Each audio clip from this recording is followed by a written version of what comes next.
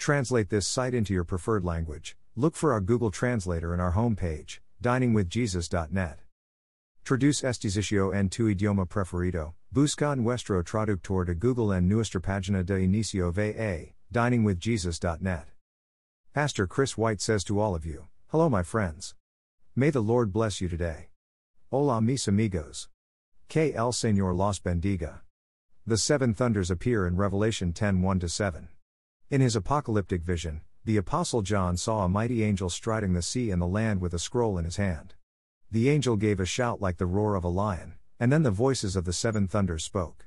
Just as John was about to write down what they said, a voice from heaven told him to seal up what the seven thunders have said and do not write it down. Revelation 10:4.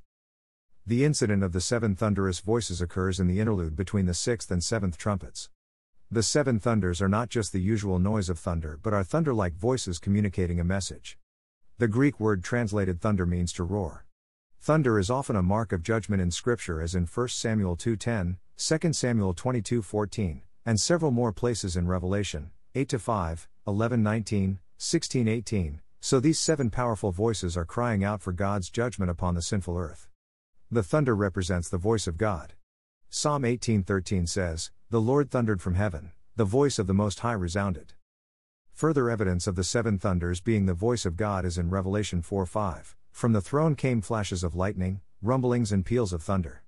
Before the throne, seven lamps were blazing. These are the seven spirits of God.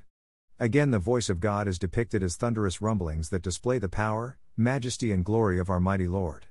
In this verse, John saw a preview of the divine wrath to be poured out on the earth as described in full in Revelation chapters 16-19. Just as John was about to write the words of the seven thunders, a voice from heaven commands him to seal up what was revealed by them.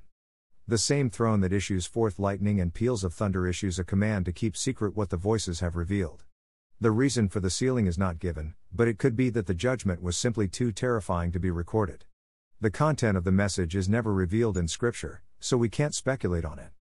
The seven thunders are the only words in Revelation that are sealed. Thank you to Got Questions. Copyright 2002 to 2022 Got Questions Ministries. All rights reserved.